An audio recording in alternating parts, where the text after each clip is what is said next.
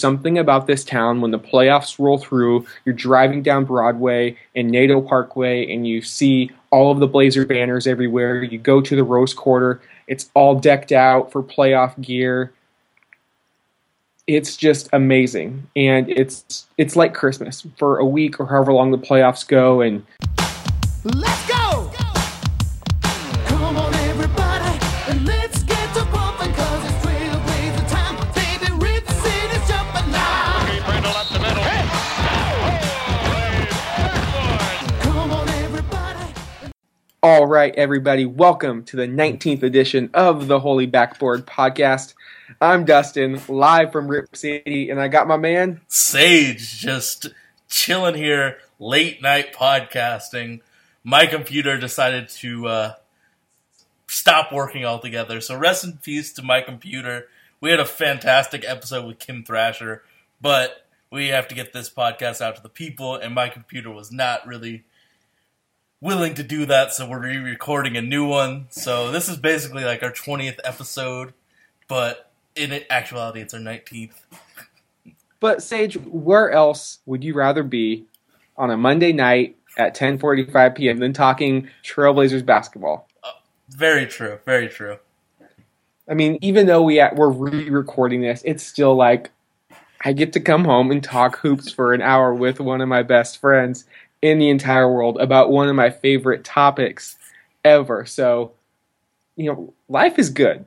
Yeah, definitely. If redoing a podcast is the worst thing that's happened to me all day, which it isn't. My computer, rest in peace to all my music. If this is one of the worst things of the day, it's fine. Hold up, are you going to be able to get your music back? I have about 200 gigabytes of music on my external. I had 300 on my computer. But is there a chance of getting it back? I'm hoping so. I got an appointment with the computer people tomorrow. Well, if you ever need that Kendrick Lamar collection, you know who to come see. Your boy's got you covered on that one. I'm afraid that I'm going to lose a lot of like my jazz records and some like Chinese jazz records that I wanted to sample. Well, if there's anybody that can resurrect your computer, it is the geniuses over at Apple. I mean, Yep. They do what they do. They are the Steph Currys, the Damian Lillards of their forte. So I believe your computer is in solid hands. Yep. But, let's, dive into this podcast and look back on the week that was for the Trailblazers. It was actually a pretty, quiet week in Rip City. They had the Lakers and the Hawks on the docket, handled business against the Lakers, thrashing a 121-103 victory. And unfortunately, a defeat at the hands of the Hawks, 98-104. Let's jump into that Laker game. And frankly, I'm glad it's over. I thought it was a shit show. Mm-hmm. And it really was a difficult game for me to watch because it was Kobe's last time in Portland and all of the Kobe content that was going out. And Mike and Mike wouldn't shut up about him. And there were a crap ton of Laker fans in the building chanting for Kobe. It was just disgusting, and it really overshadowed fantastic performance from the Blazer backcourt. It overshadowed Portland's 8th straight victory over the Lakers, and this was actually the first time in franchise history that the Trailblazers have swept the season series in consecutive years from the Lakers. But you would have never known that from watching the game. It was Kobe, and I don't give a bleep about Kobe Bryant. I want to know how my Trailblazers doing. Let's talk about the game. That's why I stopped watching the Blazers broadcasts midway through the season. I was just like, they're going to talk about opposing players, stupid haircuts. Mike Rice will dab a few times. I don't want to hear about some 70-year-old dude dabbing. I'd much rather just listen to my music. I know what's happening. It's not like I need the extra, they're running a pick and roll right here type of thing. So I just stopped listening to all of the clutter unless it's Joel Myers or Hubie. And I will say this. I do like Mike and Mike. I think they do a fantastic job. I get a lot of information from both of them. But you're right. The haircuts can go. I was just really disappointed how much they talked about Kobe, especially Rice. Maybe they were told they had to do it, and I wouldn't put it past that happening either. But regardless, it was just not a fun game to really watch or listen to. Did you pay attention 100% to the game? Because there were times where I was on my phone when the Blazers were just streaking and the Lakers just had no answer. I watched the game as much as I could, but it was between me and Olga just being like, Kobe, we don't give a crap about you. Quit showing him on. Like, it was just, we were just talking back and forth about how much they kept showing him and talking about him. And we were like, we don't care. We came to watch Blazers basketball. Mm-hmm. And if it was bad enough that the arena, as Damian Lillard put it, felt like a neutral site. Terry Stott said there was too many Lakers supporters in there for his liking. And you know what? I blame it on the Blazers front office, their ticket management. You jack up the prices for a game, and what do you expect? Blazer fans can't afford to spend $170 for the cheapest tickets when there's 39, 40 other home games to go to. Laker fans, and there are a lot of them because they are a popular team, and a lot of people from California have moved up to Oregon. Nothing wrong with that. But they are willing and can shell out that much money for 1 to 2 games a year. I bought the value pack. I got 10 games for $200. That's a much better deal than spending $170 on one game to watch the worst team in the Western Conference. So a lot of the blame goes to the Blazers themselves. If they want more of a home court advantage, they need to lower the ticket prices so the real Blazer fans can't afford it. And I'm not saying the people who were there were not real Blazer fans, but you know what I'm saying. Yeah. The average Blazer fan is able to go because you bet your ass I would have went to that game. I love Blazers-Lakers basketball, but I just wasn't going to pay that type of a premium just because it was Kobe's last game. Well, when I wasn't a major fan of this team and I was just a Hornets fan, I would just chill, watch the games on the TV, but really go all out for those Hornet games. It's just easy math. If you're a fan of another team, you go to those 2 games or that one game of the year and go all out. So I kind of get the inflated prices, but it shouldn't be that overinflated. Exactly, and we're also talking about trying to make money for the richest owner in professional basketball. And I understand it is a business, but at the same time, it is a hobby to Paul Allen, and I really don't think he could care less if he makes $5 or $1 million or loses $1 million or whatever. It's really chump change in the grand scheme of things for Mr. Allen. And I thank him for being the owner. He's a fantastic owner, but we don't really need to be straddling the red and the black in terms of the finances, because in the end, to him, it doesn't make a damn difference. But enough about that rant. Let's talk about Noah Vonleh. I mean, Terry Stotts, maybe he listened to this podcast, but he finally gave our guy some extended minutes. Vonleh produced in that extended run. He had a career-high 11 points on an efficient 5 of 6 shooting. He had 6 boards, 3 steals in 25 minutes. He was a plus 20 overall. And really, when he was in the game, the Blazers were clicking. His defense is infectious. He just moves his feet so well. He's able to stick with the guards in the perimeter, and he's starting to show that athleticism. He had that big poster jam, and Sage, I'm loving what I'm seeing from the youngster. When he's in, I just feel more secure with what the team is doing. I mean, when Myers comes in, like, I've looked at the real plus minus, and he's a minus player. Like, his defense is so bad that his offensive outburst does not even break even. And I looked at Noah, and he's a plus defender and a plus offensive player. So it's just, it kind of annoys me to see Myers in so much if it's not to showcase him. If it's a showcase him, fine. I want him and all the players that we talk about to get their time to shine so they could be on another team. But man, it is just, I feel despair when he comes in and it's not the perfect matchup. If the Gasol brother or one of those plotting centers is not in, it feels like it's just, we're going to get taken advantage of on the offensive end because of his awful defense. And, all those, you make a lot of valid points, but really, I thought the star of the show was Portland's backcourt. You look at Dame, who goes nuclear on the Lakers, 36 points on 14 of 19 from the field, 5 of 8 from downtown. He had 5 dimes. He played just 29 minutes. And it was ho-hum. It was ho-hum on all the broadcasts. The dude could have got 50 easy, and if he really wanted to do something dirty to Kobe, could have challenged for 82. I'm not saying he would have got it, but if he was in that mode, locked and loaded for, you give him an extra 15 minutes out there. Probably not 82, but he's pushing 50, 60 because he just looked like he was locked in and it was effortless. The Laker guards play terrible defense. The Laker bigs just, they opened up the paint like the Red Sea and said, hey, come score right in on us. And then you've got his backcourt mate, CJ McCollum, who's, getting in on the action too. 28 points, 12 of 21 from the field, 50% from three, in just 33 minutes as well. So those two, I mean, the Lakers are probably glad this was just a 3-game season series because those two have been just absolute Laker killers this season.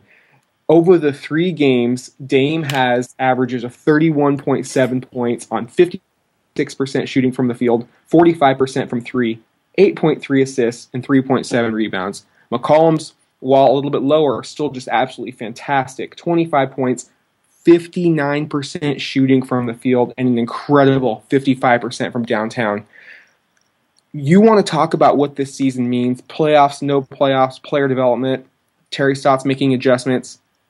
I want to see if Lillard and McCollum can play together efficiently and effectively throughout the rest of these, 39, 38 games as we finish the 2016 season. And games like this are exhibit A that, yes, it can be done. I know the Lakers' defense isn't anything to write home about, but, man, when those guys are on, it is a beautiful, beautiful basketball to watch. People rag on the Lakers, and of course we do it as well, but when Dwight left, what were they supposed to do? Try and compete? They're doing what they should do with playing awful basketball and trying to gain draft picks. If it wasn't the Lakers, we'd be congratulating them for tanking right, having those veterans for the young guys. If it wasn't Kobe, just the ragging on them from the national media, it's just crazy. They're doing what they're supposed to do, trying to get those draft picks. They're doing what they're supposed to do, but by all accounts, Byron Scott is not the answer at head coach. No. So that is a huge piece they need to fill. Julius Randle played a pretty decent game, but, to be honest, I had higher expectations from him coming out of Kentucky. I know this is essentially his rookie year, and D'Angelo just looks like a run-of-the-mill chucker point guard. I know he had 21 against the Blazers, but he doesn't look like that number 2 pick that's just going to revolutionize the position. So, yeah, they're tanking. However, sooner or later, they're going to have to give up that draft pick that's, it's been passed around. It's finally to Philadelphia. So you're going to lose a top 3 pick sooner or later if they don't get Simmons or Ingram this year. Is a core of Randall, Russell, and Jaylen Brown, is that really scaring anybody? No. And they've also got Jordan Clarkson as a restricted free agent. I know a lot of teams are going to put big money in onto his plate. So, they've got a lot of questions to answer. Oh, definitely. The plan isn't bad. It's just they're tanking. And Byron Scott's just a laughingstock because he is just an awful coach. Chris Paul really made his career, and Jason Kidd. Oh, completely agree. And you go back to the Lakers, they're not that free agent destination they once were. Whether it's not wanting to play with Kobe Bryant or just being a trash team for the past 3 or 4 years, nobody's going over there. They have to show that they can start winning and putting out a good product on the floor before guys are going to, sign up to play in the purple and gold. Just saying, hey, we're the Lakers, that's not good enough anymore. No. These players are smart. Social media makes it so much easier for guys in smaller markets to get their own shine, so it's not like they have to go to Los Angeles to get their publicity, which is brilliant. I love it. It gives the small market teams a little bit more of an even playing field. And anytime the Lakers are terrible, honestly, it makes my heart smile. They could be in the gutter for the rest of my lives, and I would be completely okay with that. I mean, it's just a fun, easy way to rag on a team that's bad. And nothing makes my skin crawl more than Kobe Bryant and the Los Angeles Lakers. So let's leave the Lakers there. No more Laker talk. Portland sweeps the season series, beat LA. That's how we roll in Rip City. Unfortunately, the Blazers could not pull out an important victory over the Atlanta Hawks. It was a really weird game, Sage. I was there in attendance with Olga, and something struck me very odd. Stotts pulled Plumlee and Vonleh earlier than usual, and I noted it down. It was at the 6:03 mark, and we were at 15-10. I don't know if it was because they got taken out or what, but whatever it was, the chemistry was tinkered with, and not in a good way. Portland went on to miss their last 9 shots of the first quarter, and I even looked at it on the play-by-play going into the second quarter. In total, Portland went 1 of their next 17 shots. And the Hawks probably played really well, right? The Hawks played well. They got the looks that they wanted, and to be honest, if you go 1 of 17, even if you're playing the Sixers, they're going to hit maybe 4 or 5 of those shots, so they're going to make up 10 points on you. And it was a deficit that Portland could never really come back from. They got the lead later on in the game, but they were always fighting uphill for the majority of the game. And his rotations are just maddening, Sage. Do you feel the same way? Oh, it's one of my biggest gripes about him, and I've been low-key just hating on it, hating on a lot of things he's been doing. So, I get it. If you were an optimist, you'd say he's doing the Hubie Brown approach, making sure everyone plays so everyone's rested in the fourth quarter.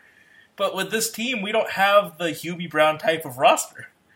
We have a bunch of young guys that we need to see if they have anything. Not, we're going to give this guy 24 and this guy 24. We need to see what each player has. And I don't get taking 2+ defenders out and putting in one of the worst post defenders in Myers Leonard in so early. The offense doesn't work well with Myers and Ed.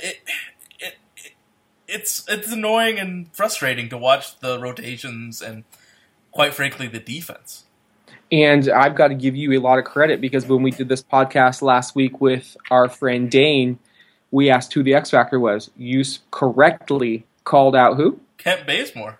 And the Bays, he was clutch. He had 23 points, 5 boards, 5 assists, really filled up that stat sheet. And he was a part of a front court trio with Al Horford, who had 16 and 8, and Paul Millsap, who had 23 and 9, that really just pounded Portland and did really whatever they wanted to the Blazers in that fourth quarter. As you mentioned, Portland went small, and I don't know why you go small when a team has that type of a front court. We did it earlier in the month against the Memphis Grizzlies. You do not go small against Randolph and Gasol. It's just asinine, and I don't know why he's doing it, but we got killed in the free throw line. We went 7 of 11. The Hawks went 16 of 23. There's 9 points at the line. You lost. And when the Blazers aren't hitting from downtown, which they weren't, they were just 9 of 31, and you've got the Hawks who are getting open looks because they're able to dribble penetration into the paint, and you're so small that you have to help out, leaving a shooter open. They go 10 of 24. I mean, that's your game right there, the three-point line and the free throw line. And Portland, they just weren't shooting the ball well enough to, I would say, not verify, but I can't think of the word I'm looking for, but it's a late-night podcast. They should not have gone small, bottom line. I mean, there's a lot of talk about small ball basketball in Portland by almost everyone in the media. And I said this week 2 or 3 of our podcast. The free agency haul that we had was a bunch of traditional players. Mason Plumlee, Ed Davis, they are very traditional basketball players in the sense that they have a defined role. And in my opinion, to do proper small ball, you have to have guards and wings that are significantly better than the post players that we have. And for us, that isn't true, because Mason, Ed Davis, Noah Vonleh are quality bigs. And even Myers Leonard, in certain matchups, can be a plus player. Going small is the new thing, and I get it. I mean, the Warriors go small. There's a lot of teams that go small. But we don't have the roster to go small. And especially when there's bigs like the Grizzlies, the Hawks. We can't go small because we can't get the rebounds. I mean, we saw that with the Miami Heat against the Spurs a few years ago in the playoffs. Pop took the bigs out and they couldn't get the rebound, and it led to the Heat winning the championship. It has to be matchup dependent for small ball. And when the team that you're playing against isn't a new age team, you got to just play the bigs, especially because we have so many good ones. And I completely agree. The strength of this team is the backcourt, but It's you depth. also have to hand it to the front court, the posts. You've got Davis, Leonard, Vonleh and Plumlee, who have all produced extremely well when they've got time this year. And as much as I like Chief, the small forward has been our weakest position with he and Harkless. And by going small, you're essentially putting more of that small forward position on the court and taking away from the bigs. It doesn't make a whole lot of sense to me. I don't really like it. Especially when we depend so much on the guards.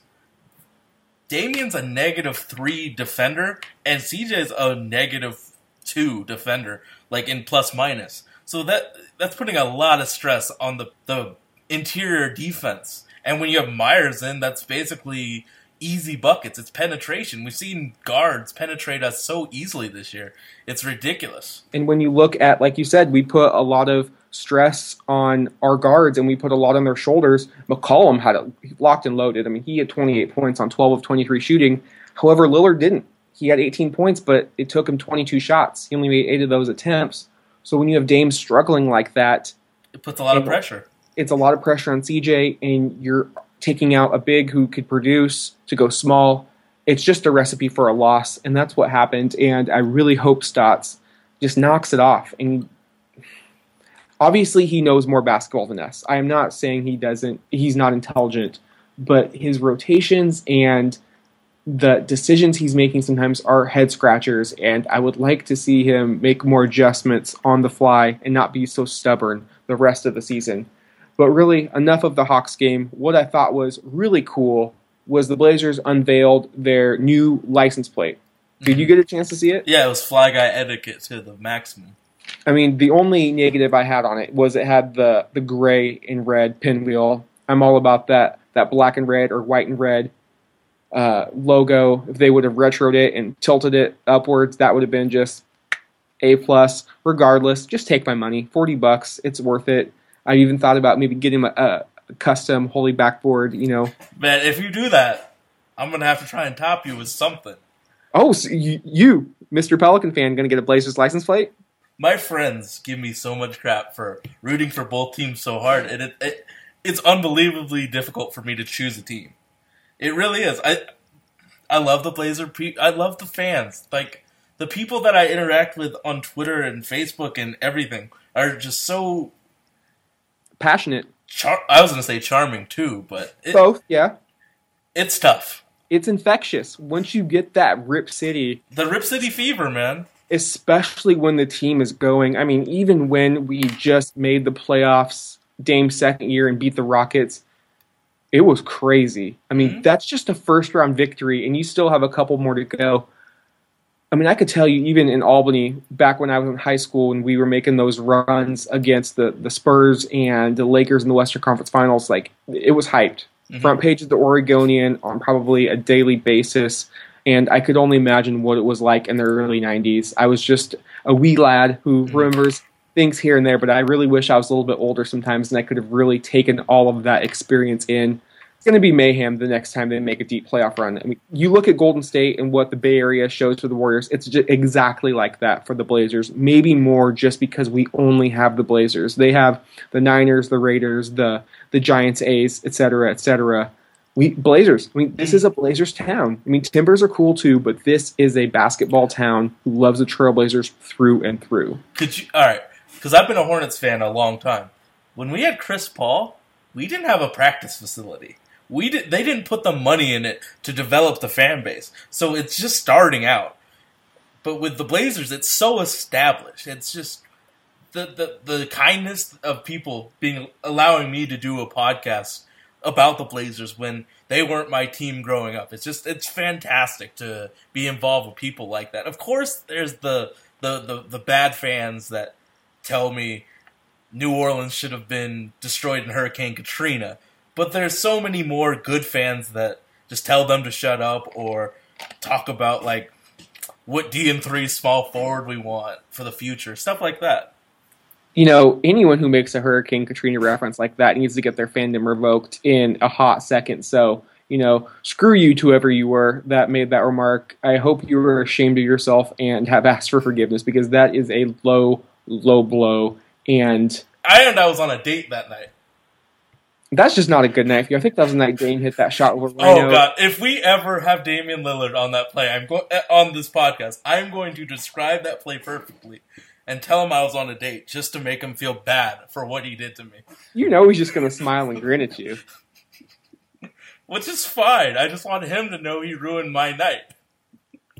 And I guess that's a part of the reason why I am excited about winning. Yes, not making the playoffs gives us our draft pick, and that would be exciting as well. But there's something about this town when the playoffs roll through, you're driving down Broadway and NATO Parkway, and you see all of the Blazer banners everywhere. You go to the Rose Quarter. It's all decked out for playoff gear.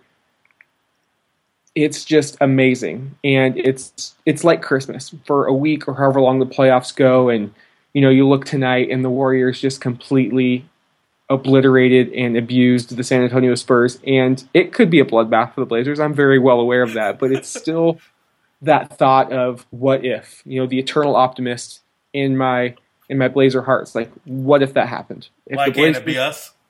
Yeah, why can't it be us? Just that one time, we were lucky enough to win the draft lottery in 2007. We were lucky enough to draft Damian Lillard, Brandon Roy and Dame hit those shots. The good things can happen to us. Why not this time? It's a very small percentage, but it's just that hope. And I think that's what being a sports fan is all about. Mm-hmm. You have to have some hope. I mean, you can't just be jaded and pessimistic all the time. I definitely have those moments, but on this podcast even. Podcast, on text, phone calls, in conversation, it happens. And there are a lot of woe is me moments, but there are also a lot of, this could be us. Mm-hmm. Why not? Mm-hmm. So that's why I'm excited. And, believe it or not, Sage, this upcoming game against the Sacramento Kings could, be for the 8th seed at this point in time. I know there's still plenty of basketball to be played, but the Kings, they dropped a double overtime thriller to a depleted Charlotte Hornet team, 129-128. How in the world, though, are the Blazers going to even contain Boogie Cousins? He is playing unbelievably well. He had a career high the last game against the Pacers. He had 48 points. And I believe, 13 rebounds. He follows that up tonight. I was working late all night. I didn't really have my phone in front of me. I know. I sent you mad texts. You sent me a text. I look at his stat line, and my jaw just dropped. 56. Mm-hmm. 56 points on 21 of 30 shooting. He got to the line 16 times, 12 boards, 4 assists. Mm-hmm. That is a man-child. I see him do the Mason Plumlee, get the rebound, and he just goes to the hoop. I saw Stephen Hawes just try and take a charge, and Spencer, thank you. And I just felt so awful for him because that man is a big dude, and I don't think he cares about your personal safety when he's dribbling down the lane. He definitely does not, and I calculated the numbers before tonight's game. So if you look at Cousins, his last 10 games, 32.5 points, 14.2 rebounds, 49% shooting, 3 assists, 1 block, 2 steals.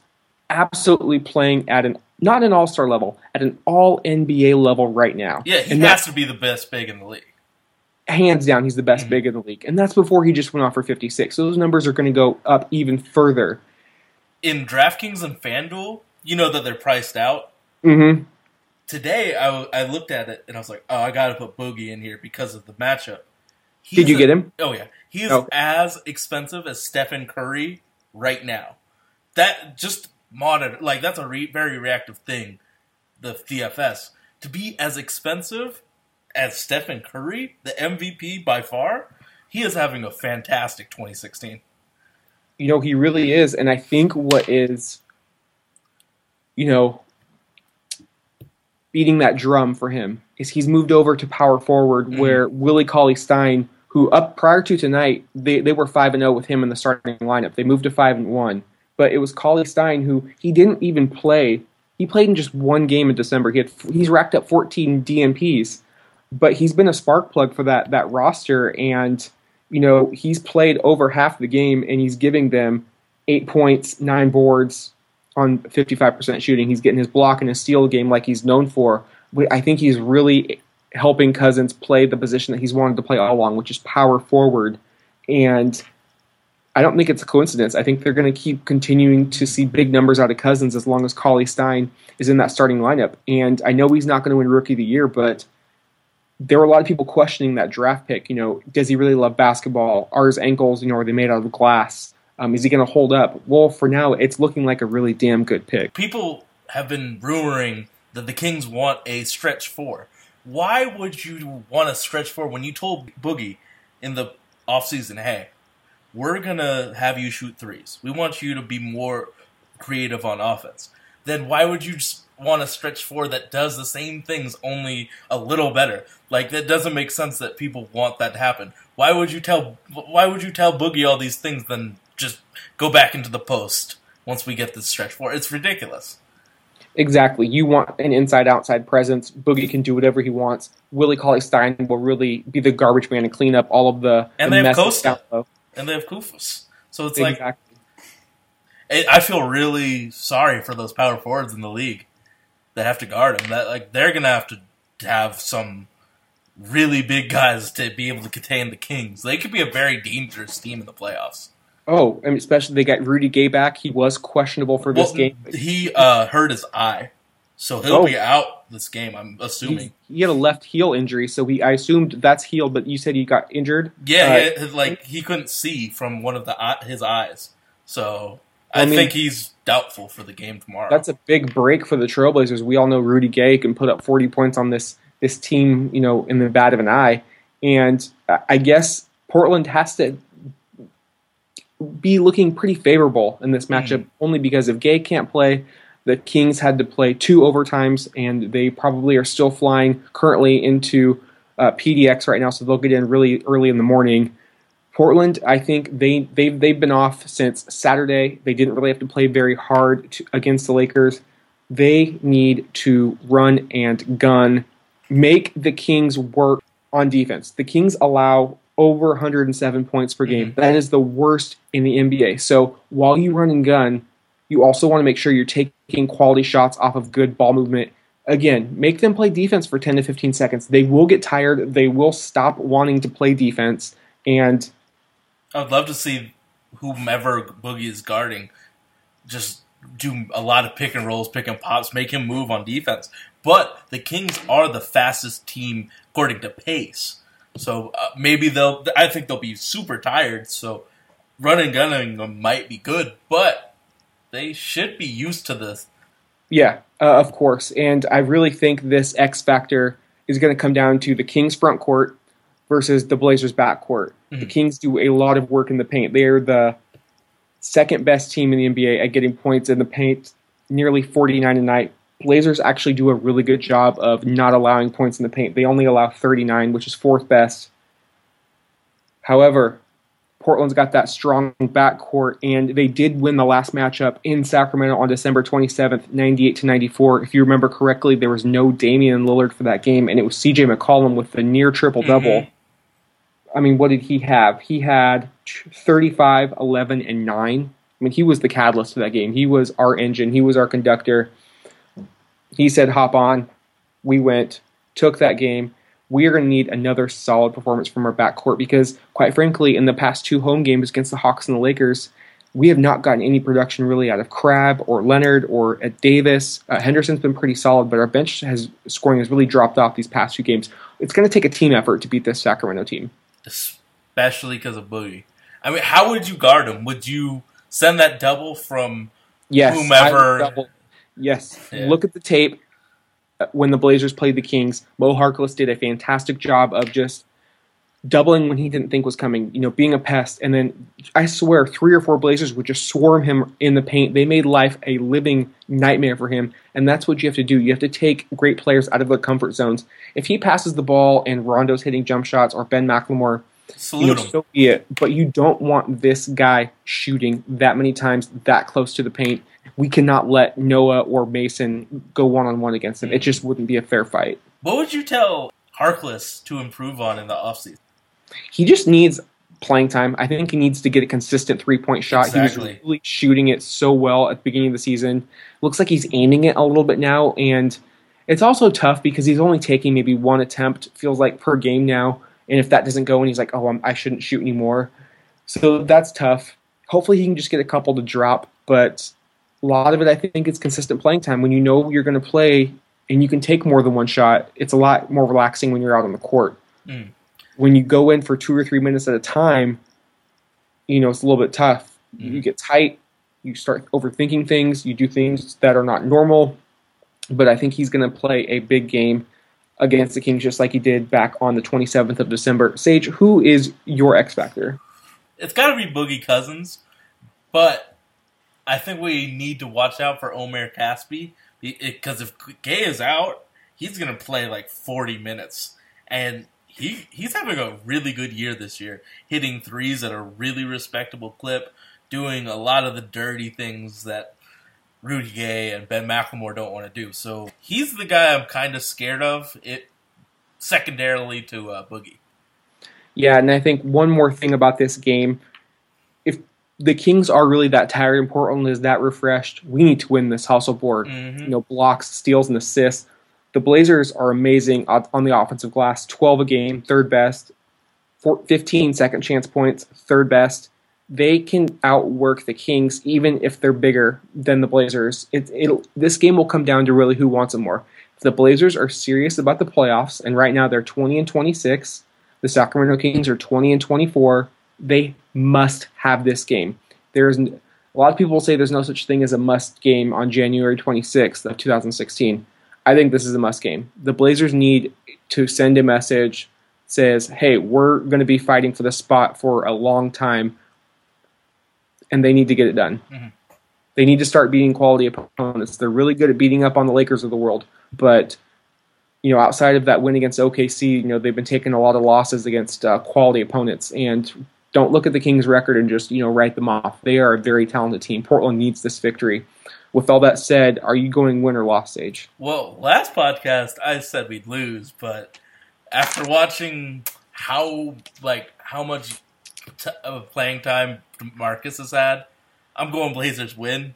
It would be such a disaster if we happen to lose this game because of all the things in our favor right now. The rest, the comfort from being home. We need this win. That we do. I'm going to go win as well. I'll be in attendance with Olga.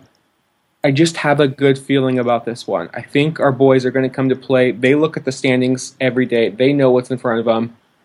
If they win, they'll be in 8th, and they're not going to want to give up that spot regardless of what people say. I think it's going to go down to the wire. It's probably going to be like a 110-108 game, but I got my Blazers, and which would be a great 2-game winning streak heading into the Charlotte Hornets game on Friday, which you, my friend, will be in attendance. Yeah, my second game of the year. I'm ecstatic. I miss Portland so much, man. So it will be fantastic to actually be in the city. And the Hornets, they may be the most beat-up team in the entire NBA. You've got Nicholas Batum, who I hope will play because I want to give him a standing ovation, but he did not play tonight against the Kings. He's questionable with a toe injury. You've got Al Jefferson out with a knee, Kid Gilchrist out with a shoulder, Jeremy Lamb, who was questionable, did not play tonight with a toe injury, and Cody Zeller is out with a shoulder. So you're looking at a really beat-up team. In Portland, they have to just thrash this team. I'm still in shock they were able to beat the Kings, to be perfectly honest. Random shooters, man. They'll kill you, man. And we all know about Troy Daniels. Good grief. 8 of 11 from 3, 31 points. 28 points against the Kings. I've heard that name one too many times. I don't want to see a remake of Game 3 of that 2014 playoffs. So this is a game where Portland, they need to learn from their mistakes. We saw that Philadelphia debacle. Did they really take that to heart? We saw they came out and they beat the Wizards, but then they kind of played a little bit flat against the Hawks. So can they look at this opponent and say, this is a team we really need to show them who's boss and not let up? Go from quarter 1 to quarter 4 for a full 48, pedal to the metal, full throttle, and we'll be there cheering them on. But it's a game Portland has to have. If for no other reason than we just got smacked the last time we played this team on November 15th. I know it's a completely different roster for the Hornets, but the score reads 106-94. It really was not that close. Kid Gilchrist was there. I thought they were going to be a defensive team, but when he got hurt, they switched to 100% offense. They've been dealing with so many horrible injuries for that team. I'm still shocked that they win games because of the injuries. Kemba Walker has been playing amazing right now, putting up ridiculous numbers. Jeremy Lin's been really respectable as the starting shooting guard. PJ Hairston's been alright. We need to bully those bigs. Get all the offensive and defensive rebounds, because are you afraid of Frank the Tank and Hawes? Nah. We need to out-muscle them in some sort to establish our dominance over those awful post players. Yeah, with Zeller, Al Jefferson, with both of them out, Portland really needs to take advantage of Marvin Williams and Spencer Hawes and Hansborough and Kaminsky. All of those guys. None of those guys are going to put up a resistance. Portland needs to just attack the basket. Kemba Walker and Jeremy Lin are not known for their defense. The Blazer guards need to absolutely feast on this one. And you're completely right. I don't know how they've won games either. Before tonight's victory, they were just 4-14 over their last 18 games, and this is really a game the Trailblazers have to have. But you do, like you said, you have to worry about Kemba Walker. He's kind of the James Harden of point guards. He had a very inefficient shooting night against the Kings tonight. He was just 5 of 25, but again, he got to the foul line 15 times. And the Hornets, as a team, they get to the free throw line a lot. They attempt 24 a night. That's 10th in the NBA, and when they get there, they're cash. They're third best in the league at 79.3%. So the Blazer guards, they have to do a great job of keeping the Hornet guards, Jeremy Lin, Kemba Walker, Troy Daniels, Brian Roberts, all of those, that quartet in front of them, and not letting them get into the teeth of the defense. Because while we kind of make fun of Spencer Hawes and Frank Kaminsky, those guys can shoot from range. Mm-hmm. You don't want to let them spread the floor and let the guards go to work. So it really starts in the perimeter defense for the Trailblazers. It's weird because the Blazers don't defend waterbug quick point guards. We don't guard bigger point guards well. We don't guard point guards with that fast first step. Well, what guards can we guard well? Because it seems like every team has career nights against the Blazers. Is there a matchup in the NBA where you'd feel alright with Damian or CJ playing defense? Guys against like Rubio and Rondo, guards that can't shoot really don't give us too big of scares. It's the ones that can shoot and get to the middle of the paint, and the Goran Dragic and Banos, who are just money for mid-range. Blazers will give you a mid-range shot any day of the week. So if you can hit that, you could have easily 20 points on 8 shots. It's so disappointing to watch this team play defense, man. I think that the guards can play offense really well together, but they have to focus on defense. I was thinking this today actually. If we kept CJ, what team could you see the Blazers being like? Because I was thinking, and this might be a little weird, but go with me. I think we could be the Milwaukee Bucks with Ray Allen and Sam Cassell. Dame will be the Ray Allen type of player. CJ will be the Sam Cassell. We just need to find that Glenn Big Dog Robinson, who happens to be one of the best college players I've ever seen, because I used to watch tape of him playing at Purdue. I know that's a tough thing to ask for, but man, if we could find that Big Dog Robinson, we could make some noise.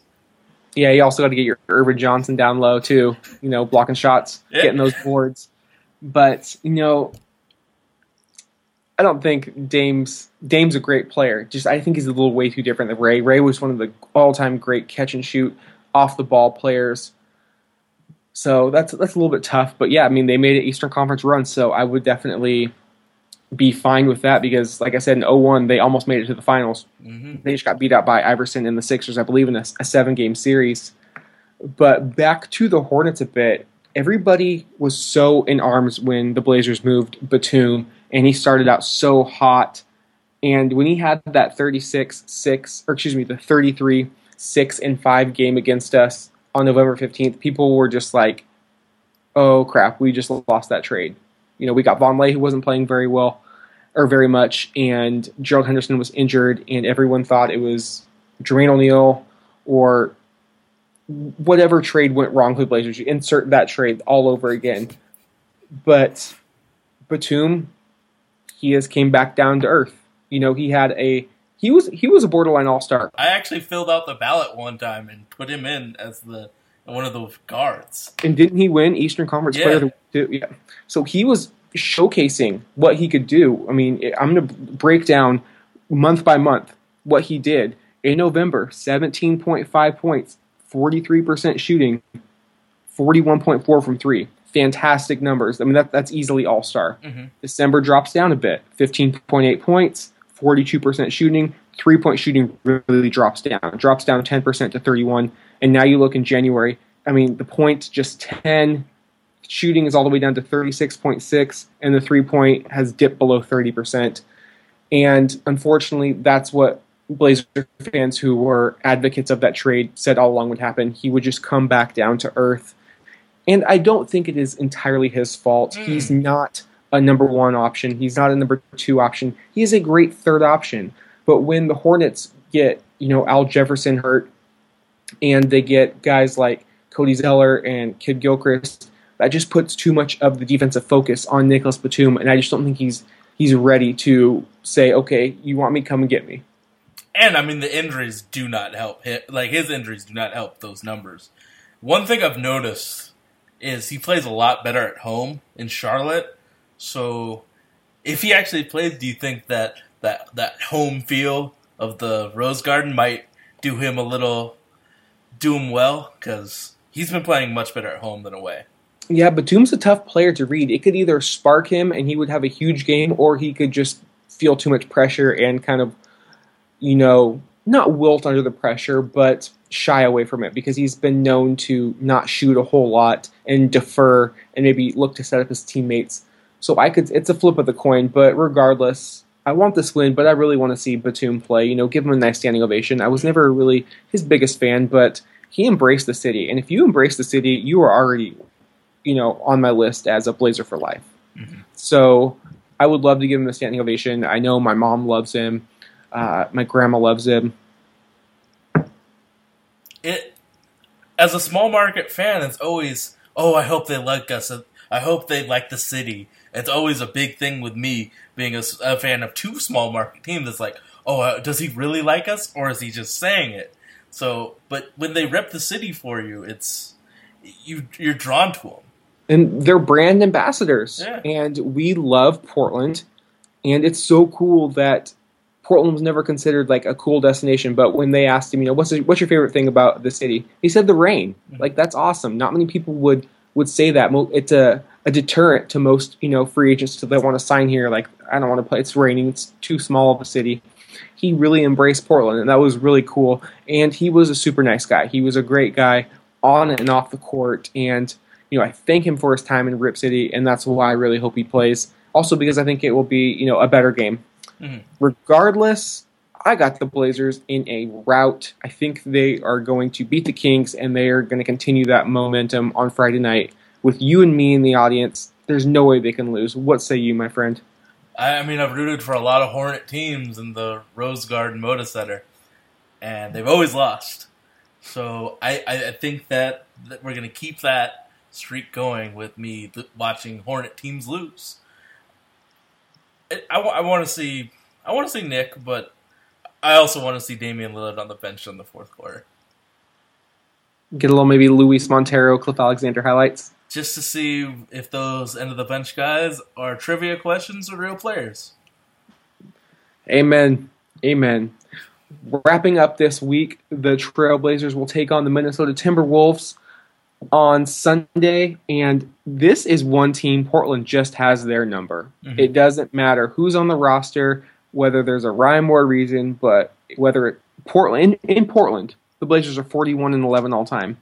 Since 07-08, when Garnett left for Boston, it's been 28-5 Blazers. So you look up having your number in the dictionary, and it's Blazers versus Wolves. I mean, already this year, the Blazers have taken 2 from Minnesota, both in Minneapolis. They won 106-101 on the 2nd of November. Dame had 34 and 7. They backed it up with a 109 and 103 victory on the 5th of December. 47 bench points, powered Portland to that victory. And what was interesting is Portland fell behind in the first half in both games by 17 points. How about we not fall behind by 17 points again this time, Sage? Especially since we'll be at the Rose Garden. I would prefer not to see that. But that team is kind of an enigma. You say an enigma, and I completely agree. What happened to them? I looked at their schedule. They were 8-8 on November 27th. They're just 6-23 in their last 29 games. They have a great rookie. They have the rookie of the year last year. I can't pin it, Sage. Why are they so terrible? I think the Kevin Martin injury hurt a lot because he had a wrist and some other weird injuries, and it pushed Zach LaVine into a different role that I don't think he's ready for, being the lead guard off the bench. And then it's just all these players coming back that they have to reintegrate, like Peck's back, and he's a good enough player that you have to have him on the court just because maybe someone will want that awful contract, but he deserves minutes. And then it's really weird coaching decisions like leaving Karl Anthony Towns putting him on the bench during crunch times for like 30 games. It's a lot of weird decisions, but I'm really rooting for that coach to get that job because he seems like a really nice guy. And, I mean, we take advantage of him pretty well. Yeah, I really think this is a game where Portland just has to show up. They're flat out a better team. If they want this game, they can take it. Mm-hmm. It's as simple as that, in my opinion. Do you think do you think Minnesota really wants to win this? I don't think they have a winning culture there. No. I don't think those young guys know how to win just yet, and that's what you have to worry a little bit about. I mean, yes, they are in a fantastic position with Wiggins and Karl Anthony and possibly getting a top 4 draft pick. That's a great foundation. But even their veterans don't know how to win.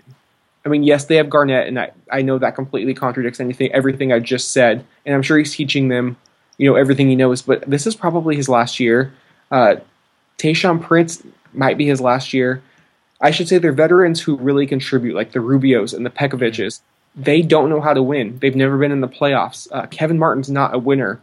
And so that's what I meant by that previous statement, excluding Garnett and Prince, because those are 2 of the all-time winners in this league.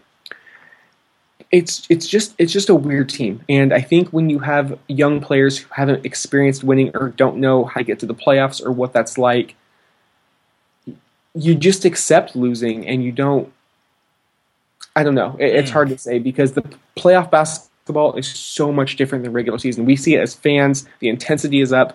The officials are, calling it a little more hotly contested. The players take it to another level. I still remember when the Blazers made that playoff run in 08-09. It was the first time in 6 years making it. We had a young team with like Brandon and LaMarcus, and none of those guys had ever played the playoffs. That first game against Houston, we were stomped, and that set the tone for the entire series, and it was because we had no experience. I think if the Wolves get a good pick this year, they really need to start winning. It's time for them to quit with this tanking nonsense. You can only have so many lottery picks on your team. You have to start putting them together and winning once in a while. I mean, star players and culture is so important in this league, and they don't have the other half of that. Maybe KG instills some of that knowledge in those young players' heads. But speaking of KG, I'm really curious to see who on this Blazer team he tries to mess with. Because when I was watching them against the Pelicans, it was like his goal to mess with Ryan Anderson. Make him so irritated that he just has an awful game. Like he had some... It's got to be Noah, right? Oh, I was thinking Myers. But I don't think they're going to play at the same time, though. Maybe. I'm just thinking starter versus starter. So I think he sees Vonleh as this 20-year-old, pup out there, and he's like, oh, what can I do with this guy? He knows just the right ways to not be dirty, but be very intelligent just to mess with these young dudes. I've heard some rumors that he said some pretty dirty things. I mean, do we have to remember Honey Nut Cheerios? Okay, fair enough, but maybe it's a different KG, but I respect him so much, and I fear him so much, but I can't wait to see who he picks on. And I hope he goes after Noah, because I want to see how Noah reacts. Because if he just brushes it off and doesn't let it affect his game, we know we got ourselves a great young player. And if he succumbs to it, it's a learning lesson, and nobody would blame him for doing that. But I think he's pretty low key, doesn't talk too much. I would hope it wouldn't bother him at all, especially playing at home. Already beaten this team twice. I think Noah will be all right. I mean, he got Ryan Anderson more animated than I've ever seen him before. He clotheslined Ryan Anderson and made it look like Ryan Anderson fouled him, when in reality he just clotheslined the crap out of him. He's really good at flustering young players and veterans at that. Like that dude could be in the talking Olympics, honestly. Oh, he's all Hall of Famer, all NBA first team, all trash talk. I mean, he's up there with Gary Payton, Bird, Michael Jordan, all great trash talkers of the league. But looking at this game, who is an X factor that the Trailblazers have to keep their eye on? Well, it's got to be their young center, Karl Anthony Towns. He is impressing me. Every time I watch him, he does some really crafty moves to get space in the post, to play defense relatively well. He is the one person we really have to worry about. I think Al-Farouq has a really good matchup against Wiggins, but we don't have anyone to stop Karl Anthony Towns. Towns is definitely a good pick, but I'm going to go to the bench for mine, and it's a guy by the name of Shabazz Muhammad.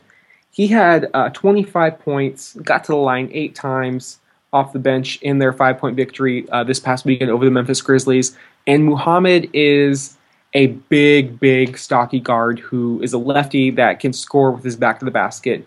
He has given Trailblazer guards fits over the past couple years, and that's even with guys like Wesley Matthews and Nick Batum on him.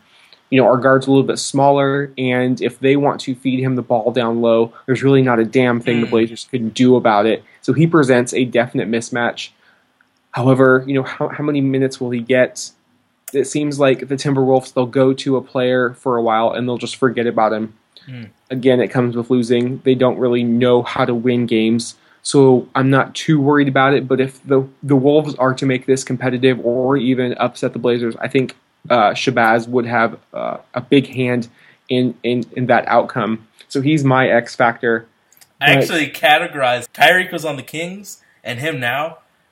Characterize them as rhinos because they're just so bulky and legs are just so powerful. So they kind of remind me of rhinos. If that helps anyone, I'm glad to share it. It definitely helped me, Sage. All right.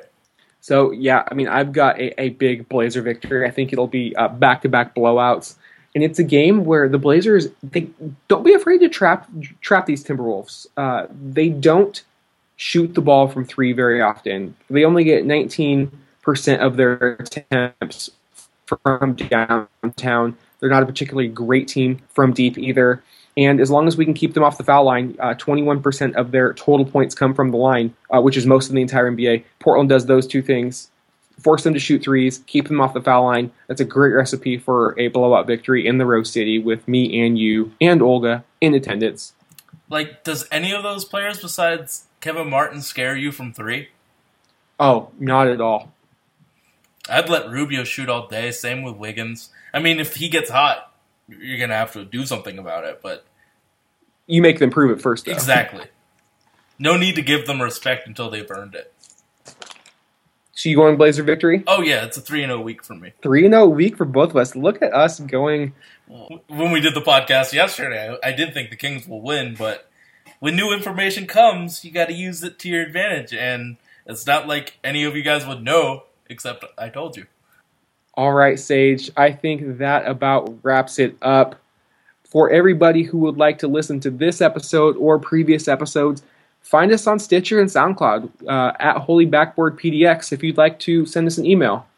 Send it to holybackboardpdx@gmail.com. And, of course, give us a follow on Twitter at holybackboard. We love live tweeting games, non-games, whenever, just shooting the breeze with the best fans in the NBA. So, for Dustin and Sage, thank you for listening. It is 11:46 at night on Monday, and I'm really tired, but I had a blast recording this episode with you, Sage. Have a good night. Go Blazers. Let's get these 3 wins. Rip City, baby. Yep. Let's